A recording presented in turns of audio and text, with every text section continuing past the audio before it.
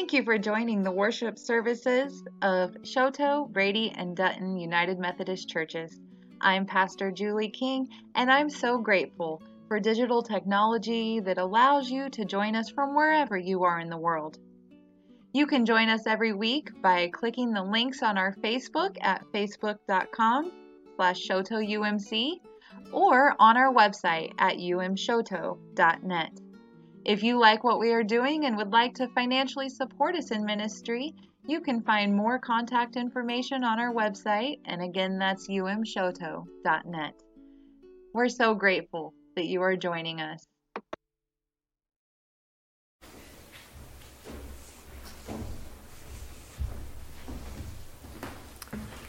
Scripture this morning is taken from 1 Corinthians. It is written by Paul. And Paul often is very difficult to understand. It's a different era, and to the Western ear, his phraseology is often very strange. But on the back of your bulletin today is the scripture, if you would like to follow along. Now, if Christ is proclaimed as raised from the dead, how can some of you say that there's no resurrection of the dead? And if there is no resurrection of the dead, then Christ has not been raised. And if Christ has not been raised, then our proclamation has been in vain, and your faith has been in vain. We are even found to be misrepresenting God, because we testified of God that he raised Christ, whom he did not raise, if it is true that the dead are not raised. For if the dead are not raised, then Christ has not been raised. If Christ has not been raised, your faith is futile, and you are still in your sins. Then those also who have died in Christ have perished. If for this life only we have hoped in Christ, we are, of all people, most to be pitied. But in fact, Christ has been raised from the dead, the first fruits of those who have died. This is the word of God for the people of God. Thanks be to God. Amen.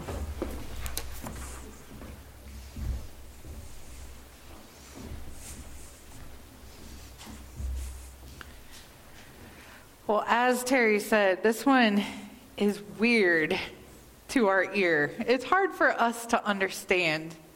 On a normal year, if I was to be going through the lectionary, I probably would have read this one and said, nope, we're going to use Luke's reading this week, and just skipped this reading completely, because it's not one of the most familiar readings from 1 Corinthians.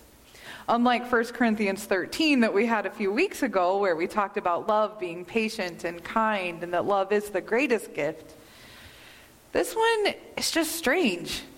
It's talking about death and resurrection and the first fruits, and it's just awkward. But I kept it in this sermon series, and I wanted to talk about it today because I do think that Paul has a wonderful message in this scripture, and I think it pertains to us a lot. Before we get to that, though, I want to ask you all to think about a question. This is a question that I used to love pondering when I was a little kid. I used to dream about it a lot. If you won the lottery, what would you do with all that money? There's usually two big answers to this question.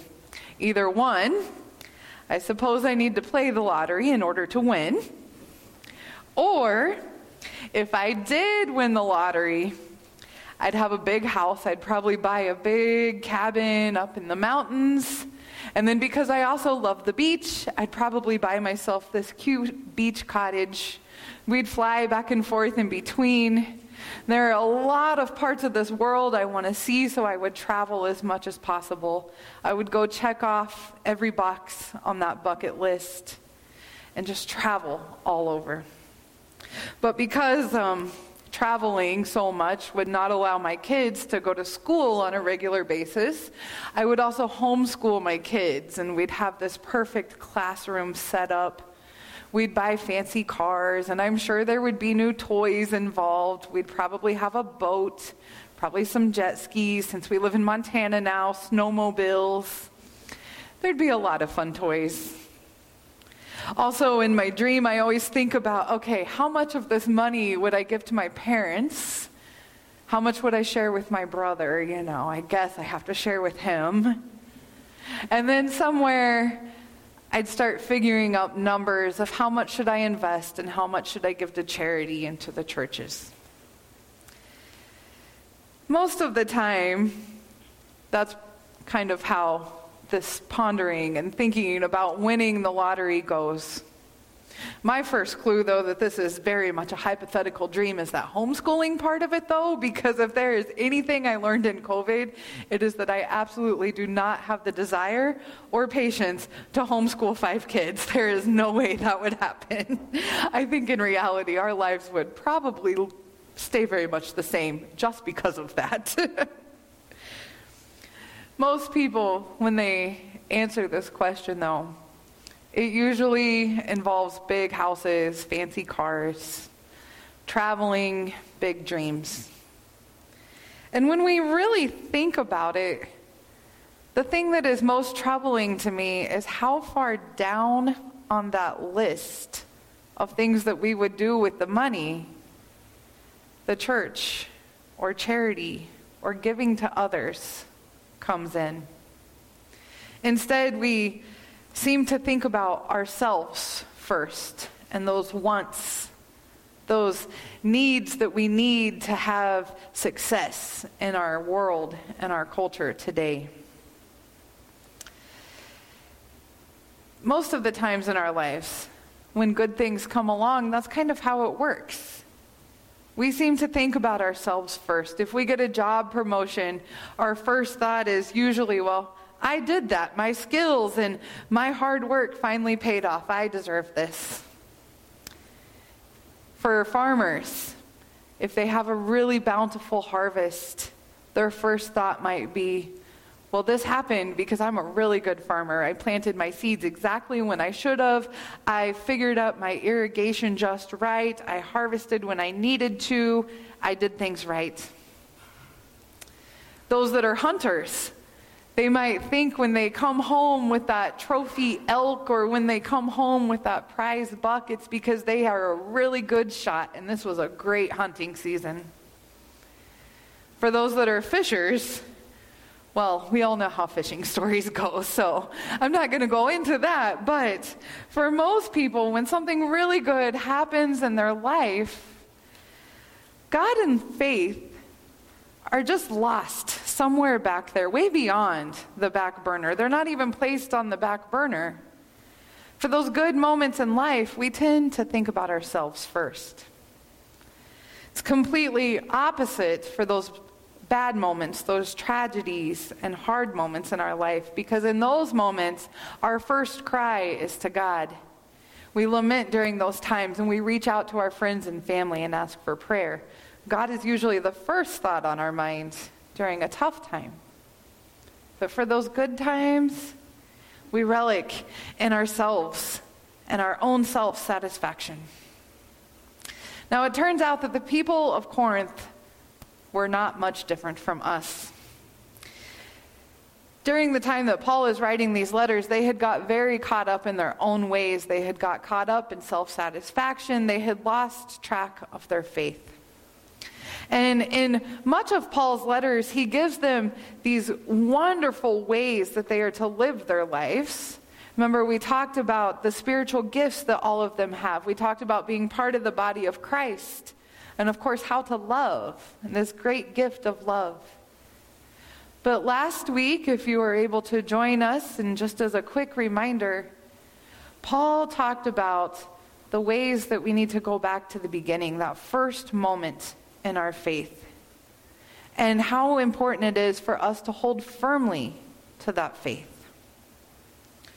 This week, he takes that a big step farther. Now, it might seem like a huge jump to go from spiritual gifts to the foundations of faith to the resurrection of all things, but it kind of makes sense if we think about it. Paul was inviting the community of Corinth to restart their relationship of faith with God and with one another. Something for these people had really gone off of the rails. Do you think that we could say that about our own world today? It seems like too often we look around and things are just really messed up. Really, really messed up in this world. We've derailed. So Paul wants to confront all of this head on, and to do it, he goes back to Jesus. When talking about the resurrection, there seems to be some argument, and I don't know that we have it figured out still today, of what happens to our own bodies after death. I don't know that I have a good understanding and can firmly say myself that I am 100% certain this is exactly what's going to happen to me after I die. I've never been to heaven. I don't know. I have my own beliefs about it, but I don't know. What we do know for sure, and Paul reminds us, is that Jesus' body was resurrected. He was raised, he was seen, he spoke with them, he ate with them, he interacted with the people for what we believe to be 40 days before he transcended into heaven. Now, Paul argues that this is not some ghostly spiritual resurrection. He says that this is some type of flesh, an actual human body flesh of Jesus' body being resurrected before he went into heaven. That's hard for us to understand. That's not something that we grow up believing or thinking. And we could definitely stir up our own theologies about that, and that might be better set for a small group discussion, because it is something that I'm interested in exploring sometime. But the point of Paul's scripture is this first fruits that he talks about. Paul goes on to talk about Jesus being the first fruits of those who died in this scripture. So what does this mean, these first fruits that Paul's talking about? Usually when we're talking about the first fruits, especially in Paul's time period, we're thinking of sacrifices. They're talking about the first fruits of their harvest, the first fruits of their flocks. And the first fruits, the sacrifices that they would give, usually refers to the absolute best, the prime. They would offer the best of what they had. And you have to remember, in this time period, this idea of Jesus was still new. The Old Testament scriptures were not viewed in the same way that we view them. We tend to have this mindset that the Old Testament is this history book, and yes, it's important, but then came Jesus, and what's most important for us is the Gospels and what happens after Jesus. But for them, they still held on to those New Testament scriptures. It was still very much a part of their beliefs. So Paul is talking about these sacrifices, these first fruits. And when he does this, he's pointing out that Christ was indeed the very best of this world, the very best that ever existed in human flesh. Christ was the best. And he was the very best that the flesh had to offer for the divine or the Holy One. There was no better offering than Christ. Paul isn't using this phrase as a means of setting us apart from Jesus as being human. Yes, Jesus was absolutely divine, and that sets him apart, but God embodied the human form and became flesh so that Jesus would be like us. And Paul is reminding us that Jesus died, and then he was raised, and that we have a calling to live sacrificially ourselves. That we too are invited to live in this more excellent way. Paul attempts to describe this more excellent way in that very familiar scripture in chapter 13 with love and the ways that we are called to live, of being patient and kind and not boastful and not envious. And then he realizes we kind of just get it wrong. So he goes back to the original part of our beliefs, this faith that we have in Christ. And he reminds us that we too, if we have faith in Jesus, and we too try to live our lives in this most exceptional way, doing our very best to live our lives like Jesus, then we too will die and be raised, and that we have this promise of eternity in heaven. What does this mean for all of us? It's still kind of hard for us to understand, but what it does mean for us is that we are not called to put ourselves first. We are called to put God first. In everything that we do, all of the good that happens in our lives, we should thank God for it immediately, not put God on the back burner. For the good things that we are and the good things that happen in our life, we aren't called to be boastful and celebrate those of ourselves. We are called to put others first, to use them for the good and the betterment of the world. And all of us are called to live as disciples, not just as ordinary people in this world.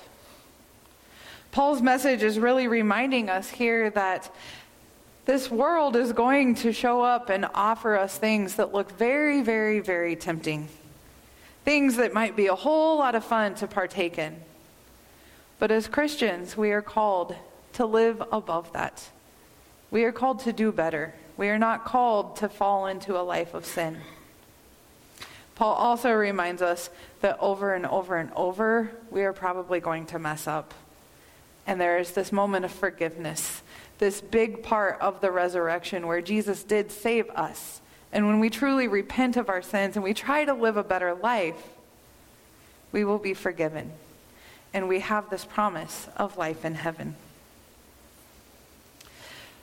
So as you think about this, as you think about the ways that we've been building character, the ways that all of these last few weeks of scriptures and Paul's writings began to come together, I want you to think about your spiritual gifts, your place in the body of Christ, here within our local church and within the global church. And then think about the ways that you could do better, the ways that you are called to make sure that you are always putting God first, that you are giving your best to God. In what ways can you do a better job of showing God's love, compassion, and have steadfast faith, not only when the going gets tough, but when things are going good? This might mean that we have to make a conscious decision to say daily prayers of gratitude. That's hard for us to remember to do sometimes. So if you're like me, maybe you're a sticky note person. I have to have reminders. If you need a reminder to help you remember to give thanks every day and in all circumstances, maybe make a sticky note and stick it on your bathroom mirror. And put that scripture, give thanks in all circumstances. It might be what you need to remember. This might mean that you have to make a conscious decision to seek the lost in this world, to seek those who are hurting, to do a better job of showing love and understanding with them more often. I just saw a quote here recently that said something along the lines of, when Jesus told us to love our neighbors, he knew that our neighbors were not going to look like us or act like us, that they were going to be very different from us, and that we might not always agree with them, but that was the point. We're supposed to still love them. It might mean that we consciously have to acknowledge the blessings that we have in our life. Instead of just going through the motions of each day, making a conscious effort to realize the things that we have been blessed with. and then consciously make a decision to use those blessings as a blessing for others. As we've talked about building character, as we've talked about this way of growing in our own faith to do better ourselves, I hope that in all that you do, you will give God your first fruits, the best that you have. Not just your tithes and physical offerings, but the best that you have in your being, the goodness and love in you. That you will strive to live your life in a more excellent way. And that you will always remember that God absolutely loves you. And He has called you and created you to be His disciple. Amen.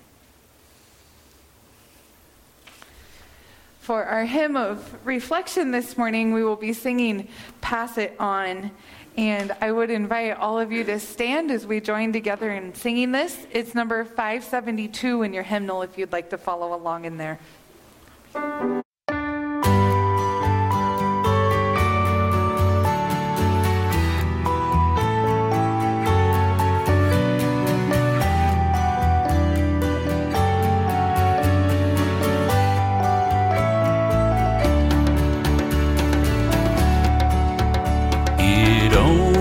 Takes a spark to get a fire going,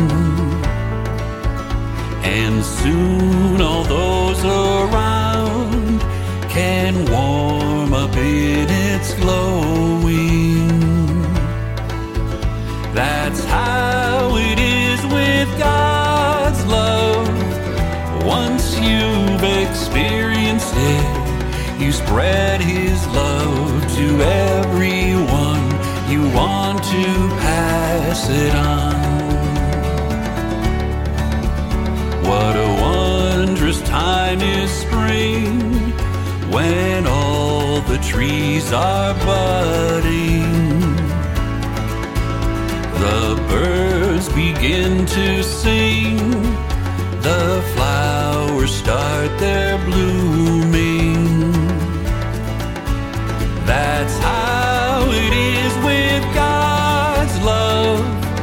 Once you've experienced it, you want to sing. It's fresh like spring. You want to pass it on.